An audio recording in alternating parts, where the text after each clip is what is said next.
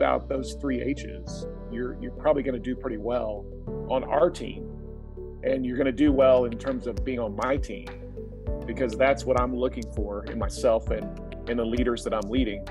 Hello, everyone, and welcome back to the Leadership Download. My name is Travis Van Dusen, and I'm excited to share with you another podcast interview. Today, we talk to Brad Lomenick. He is a strategic advisor and leadership consultant specializing in influence, innovation, and generational issues in business strategy.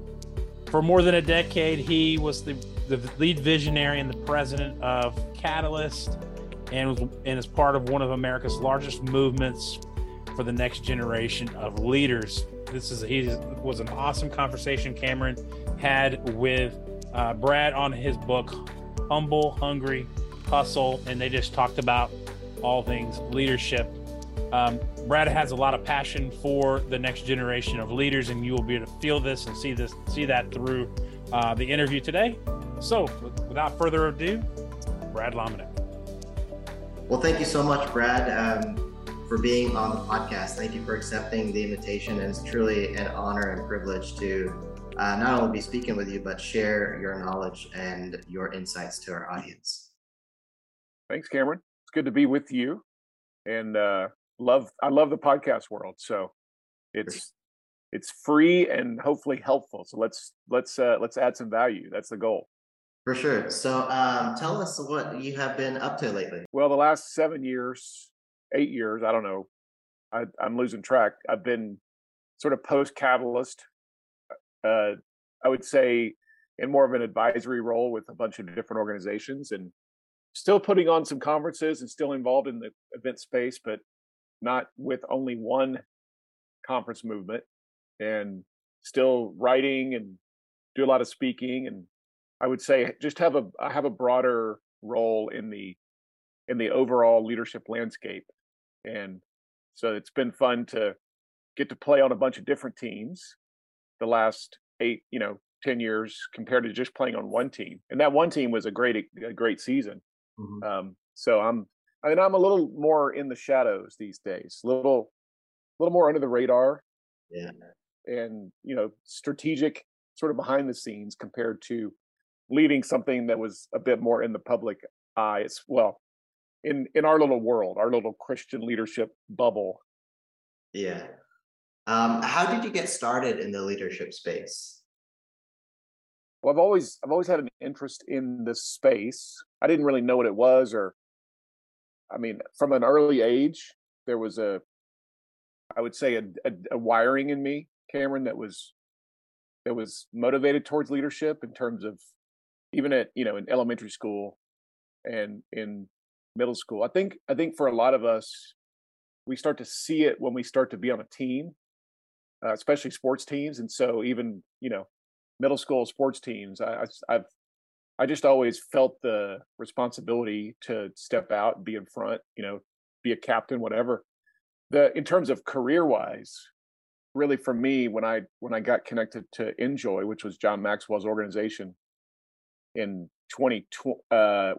been 23 years ago in 2000, that was the catalyst. I mean, truly for me as an individual and as a leader, to be able to be involved with John, help with a bunch of different events, and then leading Catalyst for a bunch of years. That was sort of in many ways, my petri dish for learning.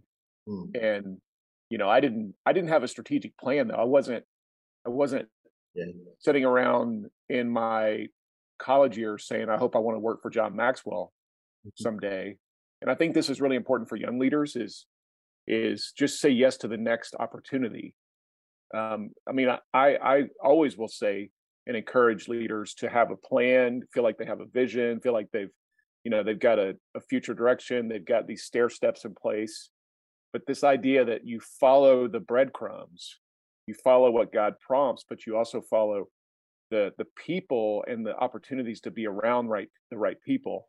Even this idea of who before what, for me, the who was Enjoy. It was getting around the right leaders, including John Maxwell and his team. The what for me was probably third or fourth in terms of the priority list. I would have done anything. But getting around that culture, that team was so important for me in my 20s because it gave me then opportunities. And we put so much pressure and focus on the who, I'm sorry, on the what. Even the, what are you majoring in? What do you want to do? Those are important. But I think for 20 somethings, especially, think about your who, think about who you're becoming, but also the who you're getting around. And if that means you find somebody that, Sam Chan for you, it sounds like is a who for you that is giving you opportunities. And that's always going to be my encouragement again to young leaders is just find some people you really respect and do whatever you need to do to be on their team. Mm-hmm. Yeah, you make a good point because I've observed this myself where young people go to networking events or they go to future employers or job fairs, and it's more of like, what can I get? What can I get from them? But I think it's truly about investing in those relationships and not it always being a take. It's like, what can you pour into this relationship and how can you and the other person both benefit? And the relationship that you mentioned is, I appreciate that because it's a two-way street. It's not a one-way. Yeah. Well, and this idea of if you think about the who, the what, Mm-hmm. the where, the why, and the how, just as it relates to career. Yeah. And again, we focus so much energy on the what. Right. What are you doing? What are you doing that's going to get you to the next level? What skills are you learning right now that are going to help you stair step? And that's important, but I would even say the where Mm-hmm. and the why along with the who are more important than the what. Right. Especially early in your career, because half the time we don't really know what the best what is yet. We're still trying to navigate like the what, but we always reverse it. We always like focus so much on a recent high school graduate or a recent college graduate or a 23-year-old. Mm-hmm. What are you doing? What are you doing right now? What are you doing right now? What are you doing right now? And I would just say, who are you around right now? Yeah. Where are you hanging out? Like get around the right people. Proximity, telling you, proximity these days is a instant credibility creator, and it actually shortcuts you because so many people now don't even have proximity. So if you're willing to do that, you're going to have more opportunities probably than you think you will. Yeah, that's so true. So I wanted to talk about one of the books that you wrote. We're going to talk about H3 leadership. Be humble, stay hungry, and always hustle. And I've gone through this book probably 2 or 3 times already. And I used to live in the Caribbean, so there's still sand in here from the beaches. Nice.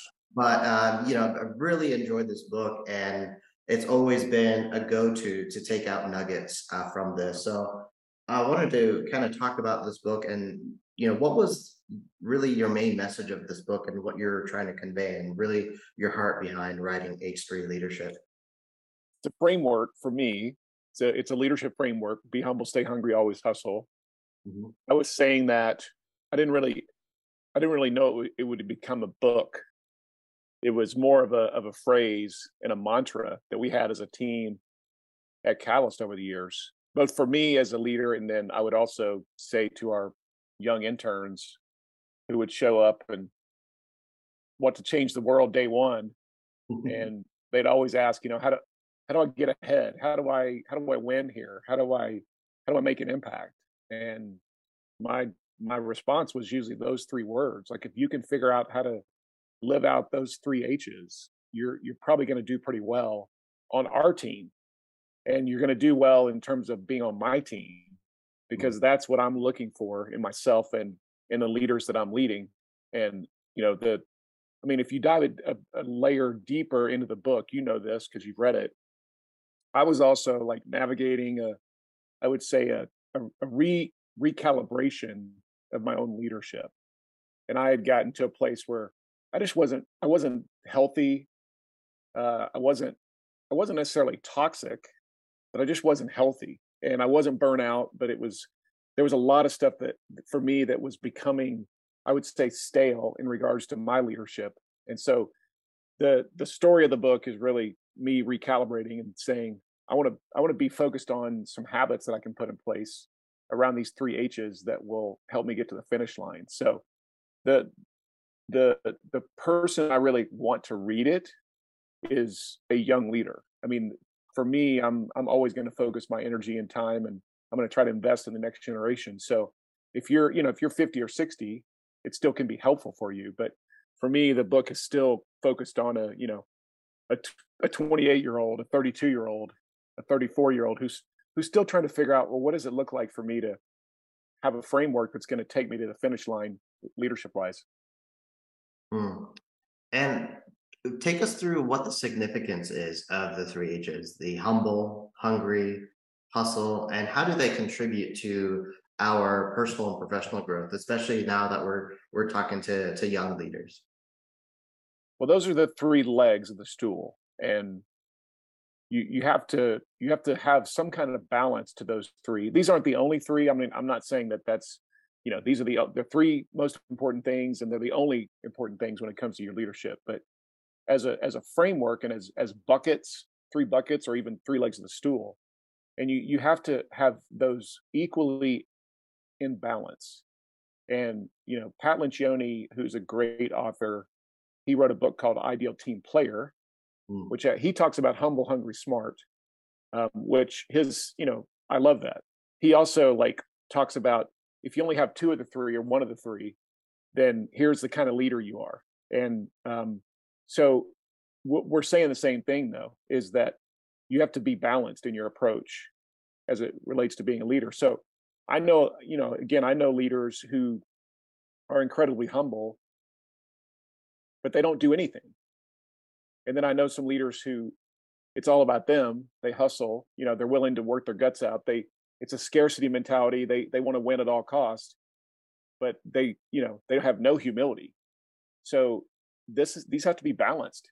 And the approach is that you want something simple and repeatable and memorable, not just as a book title, but actually as a framework.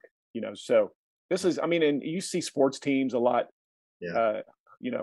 Let's be humble and stay hungry. And so I like that as well. Just this idea that, are there 10 things in leadership? Probably, but can I give people three things that they can remember and then sort of pass on to their team or people they're leading? Yeah, I feel like these are very essential habits to have as a part of your day-to-day practice and leadership. But they're also very, very difficult. I know for me, I Yeah. struggle with all three of these. And so the first one, talking about humility. Humility is probably, especially as a young leader, I know I face that challenge, is getting to experience leadership roles at a very young age. Those leadership roles can easily get to your head.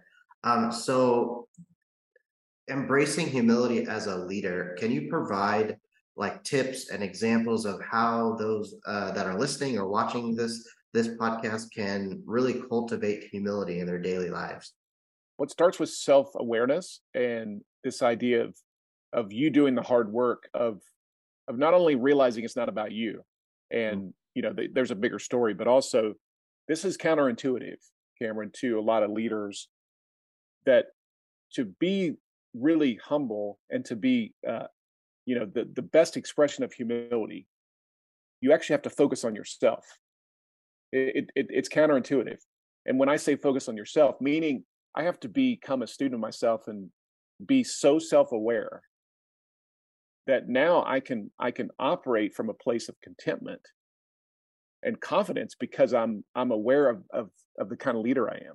And this is, again, the counterintuitive counterbalance always feels like, wait, you want me to think more about myself? You want me to work more on myself? Yes.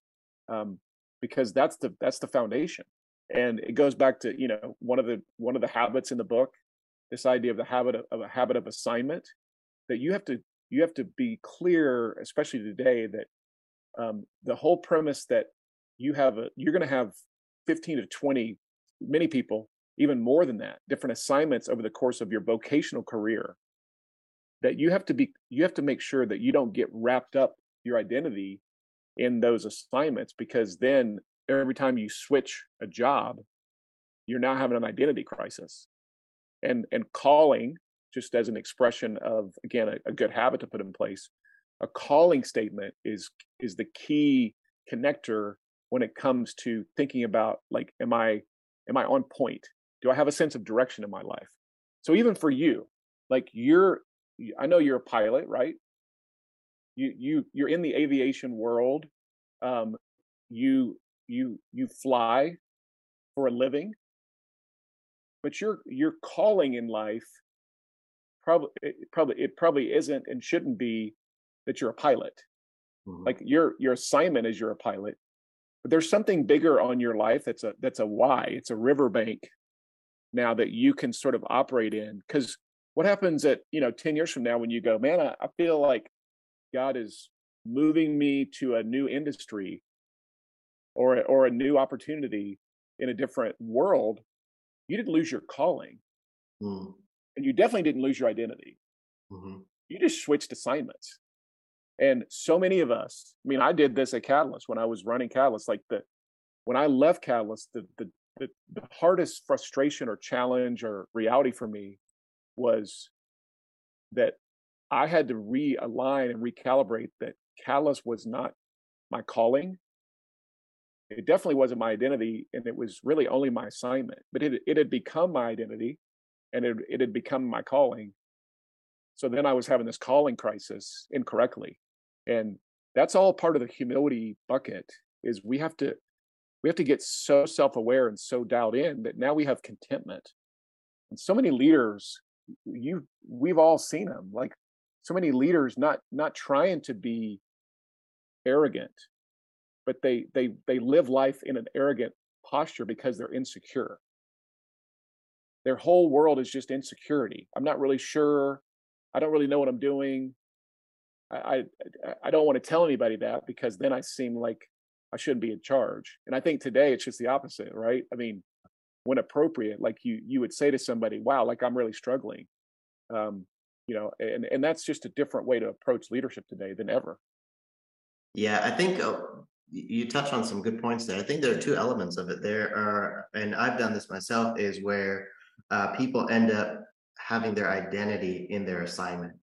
And so Yes. they almost lose who they are. And I think what's helped me is staying true to your why and always keeping your eye on the why. On why did you want to move up into leadership, or why did you want to pursue where you're at? And I think not putting your identity in your assignment, because you can almost lose yourself, and that's where you lose your humility almost. What would you say your calling statement is for you personally?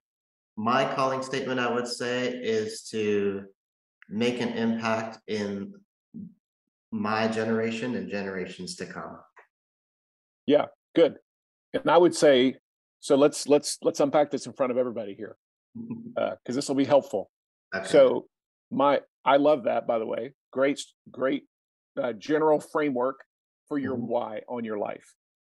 And you might even say that, if we were to really, like, dig down into this deeply, I probably would, if I was rewriting the book, I probably would add, um, maybe, like, this North Star mission, or Mhm. North Star, like a mission statement on your life that sort of is above identity. And it's the thing you'll never reach. So, like, if your mission is to impact generations, this generation to come, great. Yeah. Then your identity is, son of God. You're probably you're a son of parents. You're a Mhm. sibling. Right. You might have, you might be married, have kids. You have, like, core values. By the way, core values are identity. Mhm. So you have certain things you really care about, that are deeply wired in you that will never change. I would say, again, as a Christian, as a believer, when people say to me, Brad, but my calling is to, love God and enjoy Him forever. Well, actually, that's true for all of us. So it's really more of an identity thing. Once you become a follower of Jesus, it goes in an identity bucket. Yeah. So when I start talking about calling, then the vocational calling on your life, what I would say then for you is, let's let's make that a bit more specific to the way you're wired. Now, what we don't want to say is that your calling is to be a pilot. Mm-hmm. That's your assignment right now. Right. We could say that your calling is to like to play in the aviation industry, or to have an impact in the aviation industry. Okay, like that's a good start. But I would say then your calling statement vocationally is going to be something about impacting people. You want to you have an ability probably to encourage or to equip. You're probably really good at like logistical things, or whatever makes you a really good pilot. Yeah. Right? You have this ability to focus. Those are all like calling breadcrumbs. Mm-hmm. So again, my encouragement to you then, as you think about your calling statement, is to just make it a bit more vocational specific. So it's wide enough that it gives you room to, again, you can be a pilot, you could be a leadership coach, you could be an author, which you are. You could like work in a company as an executive. Mm-hmm. You can have your own business. All those then are your assignments that reflect that sense of riverbanks, the calling on your life. But again, when you say impact my generation and generations to come, that's great. I love it. But I would just say you want something a bit more specific around vocation. Like doing that in the aviation industry.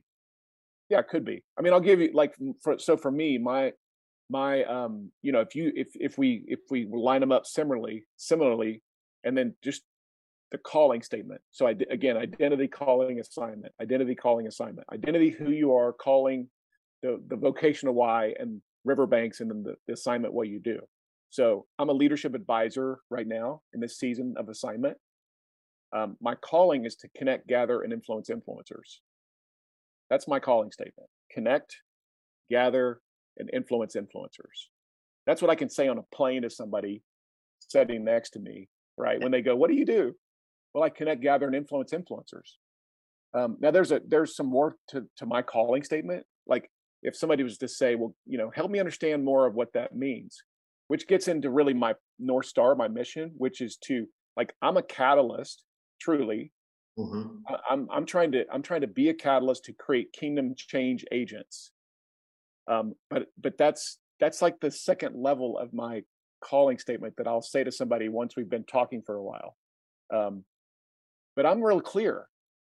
I'm real clear on my sense of direction, which then gives me the ability to be content. And I'll have 4 or 5 different seasons of assignment. Catalyst was one of those. Mm-hmm.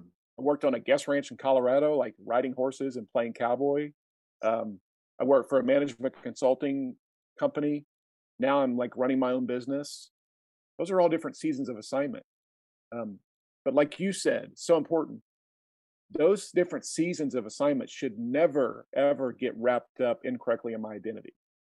Mm. And that's where you see so many people struggling today with anxiety because they have so many options, but they've never really allowed themselves to have freedom within those options. Because even for the people who are jumping from thing to thing, many of them feel guilty. They're like, yeah, man, I need something to connect all these. And that's where we've got to be really clear on this whole identity, calling, assignment thing. Because the average 20-something right now is going to have 20 to 25 different seasons of assignment, mm-hmm. which is crazy. But it's just the new reality. Yeah, I think it's another challenge when another opportunity comes and like your assignment's potentially going to change and you almost don't want that or hesitant to take that risk. And sometimes you have to make that leap of faith and take that next assignment, even though it might have not been in your plans, to be able to grow, and you never know where life can take you after that. And you're exactly right. And you want to make sure that you actually now have something that feels like it's riverbanks that now can that can connect the dots between the assignment you're looking at potentially Yeah. and the assignment you've been in. Other than, well, they're going to pay me $1,000 more. I mean, that's an okay thing to have on the on the list of things that are going to help me make this decision. Hmm. But if I have a sense of direction now, then I know, like, oh, okay, that seems like it matches up with the things that I'm really wired to do, the things I love to do, and the things that God has put into my story. And those are the three pieces of calling that I'm always thinking about. Am I wired to do this? Am I passionate about doing this? And is God really, like, giving me, indicators that this is the next right thing for me? Hmm. And so those are all part of this, again, the humble bucket, the humility side of leadership. And this is the hard work we have to do on ourselves. It's self-leadership. We hear that from so many people. You can't lead anybody else until you lead yourself. And Right. so humility really is about, like, how am I leading myself well and creating a foundation for the expression of my leadership. Hmm. Let's talk about the second leg, which is hungry. So how do you define this idea of being hungry, and how can people like sustain and increase their hunger for growth and success? Intentionality is huge. The premise that you walk into any environment and you're a learner, you get your moleskin out. And John Maxwell's a great example of this. He's even in his mid 70s, he'll still show up in the room Yeah. wherever he is, and he's asking everybody around the table, hey, what are you learning right now? What are you thinking about? And he's the goat, right? I mean, we're all looking at him going, John, you should be the one talking. We should be taking notes from you. But his posture is always that there's something else I can learn from you. There's something else that I can still get better at. And so this lifetime learner posture, curiosity is a huge part of the hungry factor, and listening, asking good questions is a huge part of the curiosity factor. The appropriate bridling in a godly way, in a biblical way, of your ambition, and not lowering your level of ambition, but actually, like, putting it in the right framework.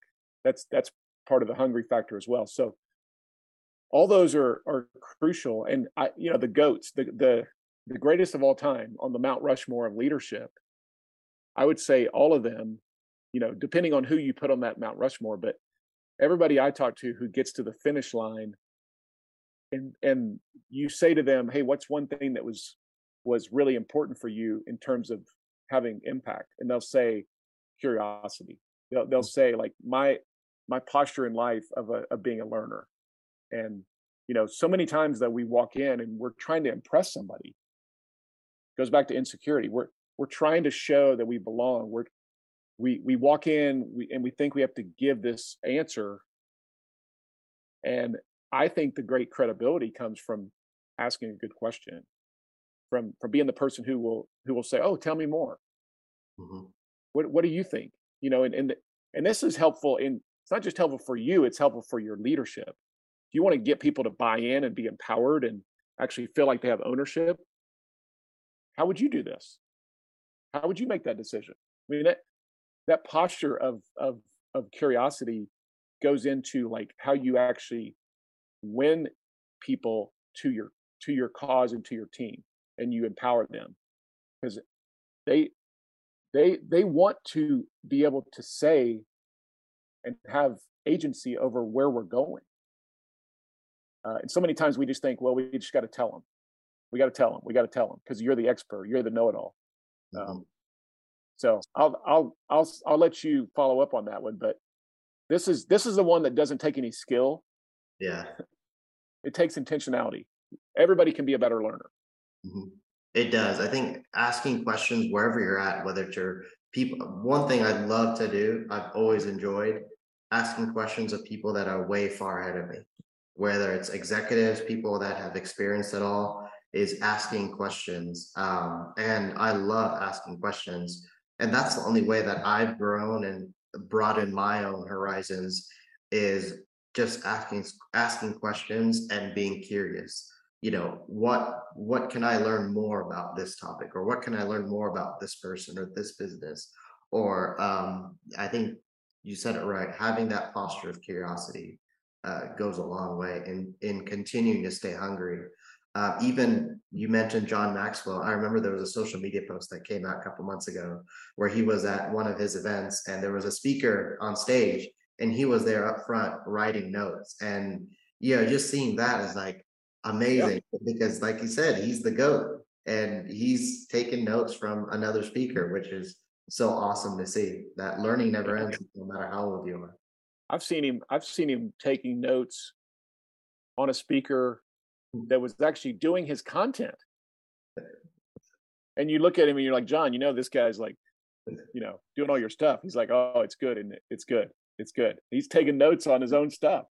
But that's such a powerful, like, attractor to other people too. If you want to win with friends and influence people, listen, anybody who's in a one-on-one meeting, or as an example, with your boss, and you're trying to gain credibility, you're trying to show you're interested, you're trying to, validate that you should be on the team. If you take notes, and this is like leadership 101, but so many people don't do it. If you just take notes on what your boss is saying, all of a sudden you have like connected the honor bridge. You've gained credibility. Mm-hmm. What you're saying to them, without saying to them, articulating to them, is what you're saying matters. And so many of us, like, we'll sit in a one-on-one meeting and we'll act like we're not even interested, or we're trying to figure out what we're going to say next. And so just the posture that I'm willing to learn, I'm taking notes on somebody. The follow-up, I'm telling you, like, this is 101 shortcut on how to have credibility with your boss or your peers, is to say, okay, let me make sure I'm hearing what you're saying, because this is really helpful. Da da da da da da. Because what you proved just then is you were listening. And we've lost the art of listening right now in our culture. Yeah, that's so true. And I think there's another element I want to touch on too, especially with young leaders, is continuing to stay hungry. Is they have their goal, I want to reach this position, whatever, senior leadership or executive leader. And once you reach that, is to not just settle, but continue to stay hungry, because there's more beyond that threshold of that you want to meet. And that was a challenge for me, because I remember when I reached my ultimatum goal years ago, I thought that was it. Walked into the office the first day, it's like, I've made it. But no, there's more to go. And continuing to stay hungry with your teams too, even like asking questions, being curious with your teams. There's so much more that you can do to continue to stay hungry. Yeah, that's so good. Yes, we tend to settle. We tend to settle when we get to a place that feels comfortable. Mm-hmm. And again, so many of us are wired. Our thinking regarding learning is that we're wired to say, if it's not on the test, if it's not required for me to remember it, I don't care. And that's a schooling reality of learning. It's a public school, private, I don't care. But in your career life, you should actually be learning about stuff that you're interested in. Mm-hmm. If you have zero interest in the place you're hanging out and the world you're in, you may still not be in the ideal role. But again, like you said, I can be in a role in an organization and then think about, well, what do I want to be doing 5 steps from now? And then reverse engineer a plan to find somebody who is 5 steps ahead of you in the role you would like to be in. Mm-hmm. And say, hey, can I learn from you? I don't know many leaders who are good leaders that won't respond to that and say, let's figure it out. And dude, this is, it's just such a new world that we live in, that there's no excuses in terms of, if you have a vision for where you want to go, there's lots of ways to get there. And especially today, more than ever. Mhm. Yeah, that's so good. So the last one I wanted to touch on is the concept of hustle. There's a lot of association with hustle, with working hard, being driven. And so can you explain like how leaders, how can they maintain that healthy balance between being productive and avoiding burnout? Because I know I faced this several times in my 20s. Yeah, and it's a fine line. It's a Mhm. very fine line, right? You find that? I mean, you found that over your career. It's a Yes. fine line between overwork or burnout, or you're redlining your engine, Hmm. compared to the maximum output you can create that also still is healthy. So there's not a real big gap between those two worlds. And I think you always want to be optimizing to based on your wiring and season of life. You got to figure out like what that looks like. So in regards to how is hustle, how is I guess my definition, what I would consider to be a biblical definition of hustle, different than even the worldly definition of hustle. And worldly definition of hustle is, it's all about you getting what you think you deserve, and not really caring if anybody else comes along with you. So it's a scarcity mentality. It's a zero sum game, and it's I will do everything in my power to win or to achieve. And so that's a worldly perspective on hustle. Biblical hustle really is that it's all about others. Mm. So my hustle really is focused on helping other people win. It really is a generosity mindset. It's an abundance mentality, and it actually has to do with collaboration. It has to do with generosity. It has to do with margin. I mean, margin. It has to do with Sabbath. So, are you crushing it at rest? Are you crushing it at sleep? Are you crushing it at margin equally as much as you're crushing it at your standard of excellence or your willingness to work hard? So, I want you to have a work hustle mentality, but I also want you to have a rest hustle mentality. And the biblical definition says you have to do both. You don't have a choice. The worldly definition says, man, just get it all as fast as possible so you can retire early. And we just have to think different about hustle as believers, because that's the requirement. It's such a broader perspective, and it's actually more balanced or more rhythm focused in its approach. So I'm always gonna I know most leaders probably who are listening to this podcast are like you. They will over index on hard work. So my job is to not to bridle you with your hard work. I don't want to say to you, Cameron, just work, don't work as hard. I want to say work hard and then rest. Have a rhythm of life, because you don't want to look at me and go, wait, you want me to basically just phone it in and not work hard, because that doesn't make sense to you. Same with me. So the way I think about hustle then has to be built around this idea that there's a greater cause here. There's more to it than just winning. And that's the mindset that we're talking about in regards to your question. But listen, I'm telling you, man, this. That line between what's healthy and what's toxic is so slim. Hmm. And many times we don't even know it. Now, let me just say one more thing on this, because I know a lot of young leaders who are they're so scared of this line that now they're not even getting close to it. And that's dangerous, because what happens then is you throttle down your engine but you also aren't willing to like work hard because you think, well, if I work hard for like 2 days, then I need a sabbatical, or I need a 6 month break, or no, you just need to work hard.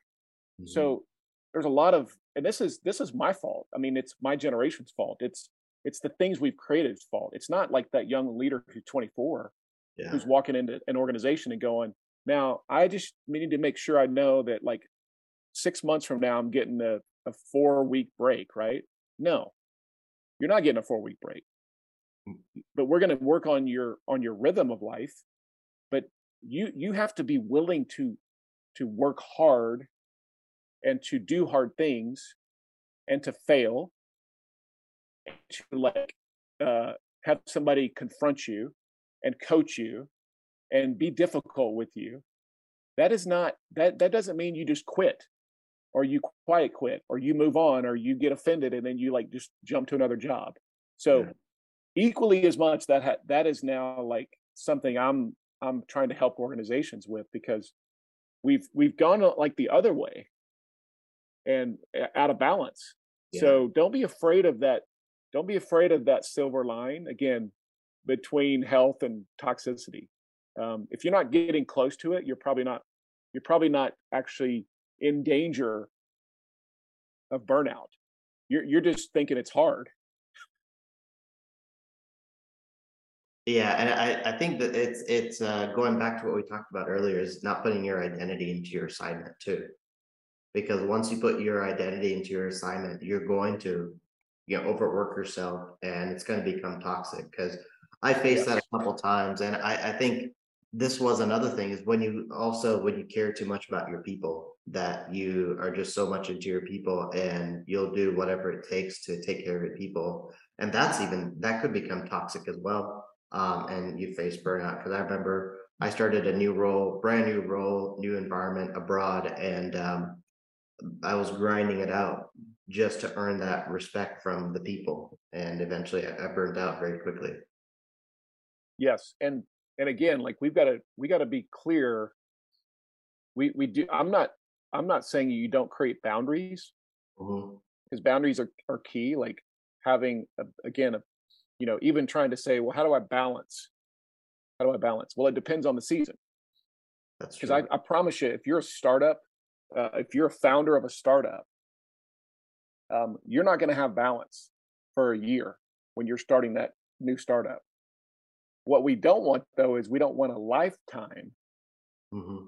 of being in that place where you're just like over indexing, and your spouse or your friends or your family looks at you and goes, I thought you said after that last thing you launched that this would be the new season where you actually like, had time for your kids. Hmm. Okay.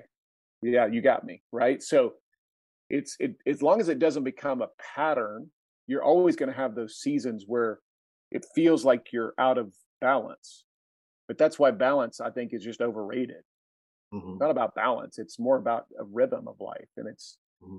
it's knowing the season you're in and trying to navigate that. So again, going back to young leaders, because so many of them are listening to this, if you're in your 20s and you don't have a lot of things that you're navigating or stewarding, this is a great season for you to, I think, like push into places where you do work hard, Hmm. um, because you've got agency, you've got freedom and flexibility, and so I know the tendency right now. The tendency is for all the 20 somethings to say, "Well, I'm trying to live a life where I say no to everything," Yeah. and I get that, but I would be cautious, because the more yeses you say in your 20s when you don't have a lot of things you're stewarding, the more opportunities you'll have to actually like find the best yes. And don't put too much pressure on yourself then to just say no to everything because you got one thing you're focused on. Hmm. That can be just as dangerous as the other way. Yeah, I like that perspective you give on balance versus rhythm, because I think we all focus on that term work-life balance, but actually you want to have a right rhythm. And I think that rhythm that you have, it's different for each person. Each person we all operate very differently. And, you see a lot of books out there of people that provide, all these guidance on how to balance, how to find that balance. But I think it's finding your own rhythm, what works best for your circumstances, where you're at in your season. And I think also understanding your seasons, because I learned this from Christy Wright through her book, Take Back Your Time, is, if you're in a season of startup mode, like you said, you're going to have to make some adjustments, and you're going to have to put other stuff aside and put that in the back burner until you move out of that season. And then once you're in that next season, you bring stuff back on the list and then shovel some stuff out. But I think understanding your season and not just trying to pile it on. Yes. Yeah. Good point. I mean, what Yeah. season are you in right now? That's a great question. I think I'm in a season of transition. I've just been in a new role, about to write my second book. So I think I'm in a season of trying to get organized. It's been a 2-month process of transitioning to this new job. Is trying to figure out, where do I focus on? What do I focus on, and not trying to do everything all at the same time, and instead put 110% effort in only a couple of things and do them the right way and with high quality. Yeah. Good. Well, and Yeah. that's clarity. I mean, again, so much of leadership and so much of even what we're talking about that I would say is helpful is that you're getting clarity. Hmm. And clarity is context. I mean, it's contextual. So my clarity for my season is not the same as your clarity for your season. Hmm. There's some things that are consistent, but that's why again it's there's so much of the leadership sort of best practices that have to do with you knowing and being a student of yourself, leading yourself well, understanding the season you're in, and then properly navigating out of that.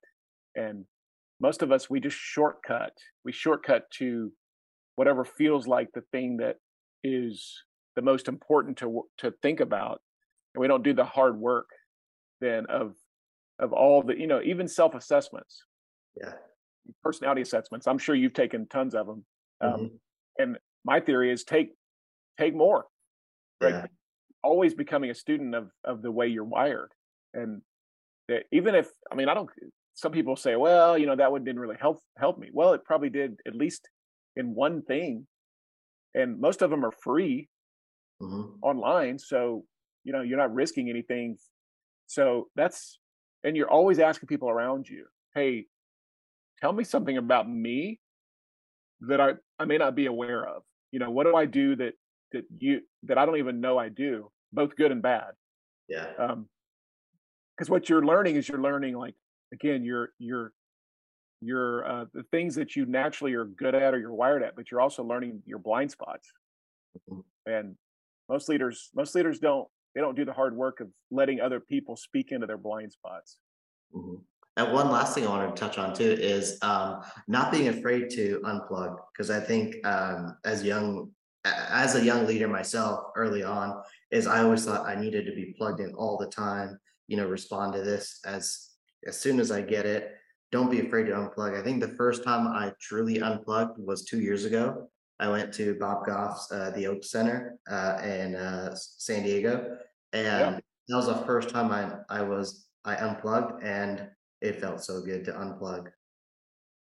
What were you? Was that just you like hanging out there, or were you part of a gathering or an event? Or No, it was just I went on my own to the retreat there with one of their time that they had the groups, and yeah, anyone could sign up to go, and I just I love it. loved it. Yeah. And that's part of my rhythm now on an annual basis, is once a year go up there, unplug from technology, unplug from the phone, and it's so refreshing to do that. Yeah. Well, and the power of hobbies or Hmm. outlets, man. I mean, you know, don't be so focused on the thing again that you're paid to do or that you even love to do as a vocation, that you don't have outlets for hobbies. And hobbies keep you from getting weird. Yeah. Truly. Like I want to know that somebody has outlets that they're interested in. I don't care what it is, whether it's gardening or it's travel or it's sports or it's, the church, it's friendships, it's you love hosting people in your house, whatever that is. Like that's the richness of life. And like you're saying, the beauty of being so focused is you get stuff done and you're a great employee. Right. You end up being a great leader. We reward people for that. But the richness of life is so many times found in all the different expressions. And we give when we're kids, we always can look back. This is why looking back at your childhood is so important, because you'll find stuff that you didn't have any pressure, that you naturally gravitated towards, and that for some reason we give up on that because we're now adults and we're not supposed to be, we're not supposed to do that. And that's I think so many of the expressions practically of childlike faith is the living out of life with not only a childlike faith of dependence, but also a childlike faith of joy.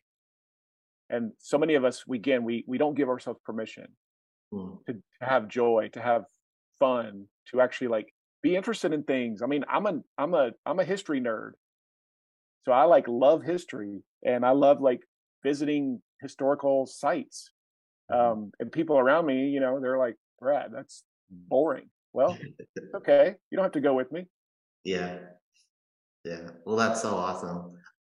Before we kind of close, I really enjoyed this discussion on H3 leadership. Kind of like I was learning too during this podcast interview. But I want to do a little bit of a rapid fire. Okay. So the first question is, what are you reading today? Or what are some most recent books that you've read? Oh gosh, I'm looking over here. So I've got like I'm rereading Good to Great from Jim Collins. Yeah. I mean, I've read it a bunch of times. I'm reading The Peace Index from Jeremy Kubicek. I'm reading Culture. Here's some other books right here. Culture Code from Culture Rules from Mark Miller, who works at Chick-fil-A. Okay. Those are the two right now, I'll say. Okay. The three. Yeah. Okay, cool. Dead or alive, who you like to have dinner with? I think Abraham Lincoln. Abraham Lincoln? Okay. Yeah. And then last question as we kind of close. What is one thing that's on your heart for the young generations?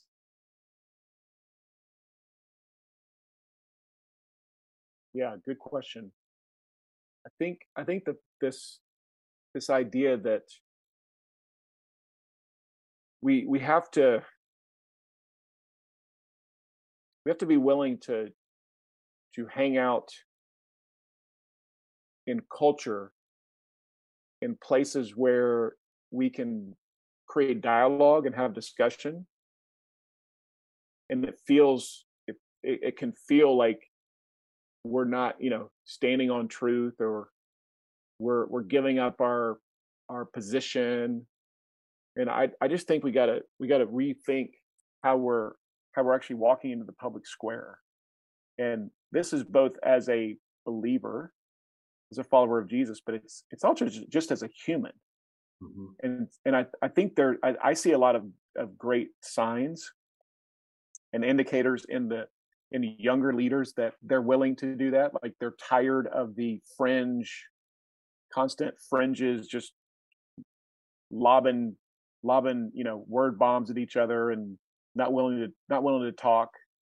And the history of the way we get things done in the world was always that you could work with somebody even if you didn't agree with somebody. And nowadays we put those two together. We just look at somebody and go, if I don't agree with you, right, then I can't work with you. And that's so short-sighted. It's not biblical, but it's also just not helpful. It's causing us to like create not just two sides and fringes, but it's allowing us we're not getting stuff done we need to get done, just in terms of how we live. So that one for me is really important, is actually helping younger leaders to be savvy and have a playbook, or at least a model that says, this is how I can do that. And that's everything from, the highest levels of federal or national, international politics, down to the lowest levels of like, how do you actually like talk to your neighbor in your apartment building or in your cul-de-sac where your house is, because they weed eated incorrectly, and messed up your fence.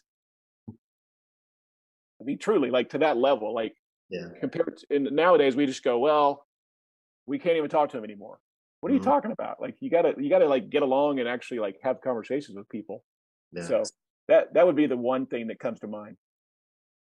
Oh, that's awesome. Well, Brad, I really enjoyed this conversation, and I really hope those listening that you were able to, this conversation added value to those that are listening. And thank you so much for your time in pouring into this podcast and our audience. Thanks, man. Thanks for having me. Yeah. So if you're looking for this book, H3 Leadership, where can folks get it from?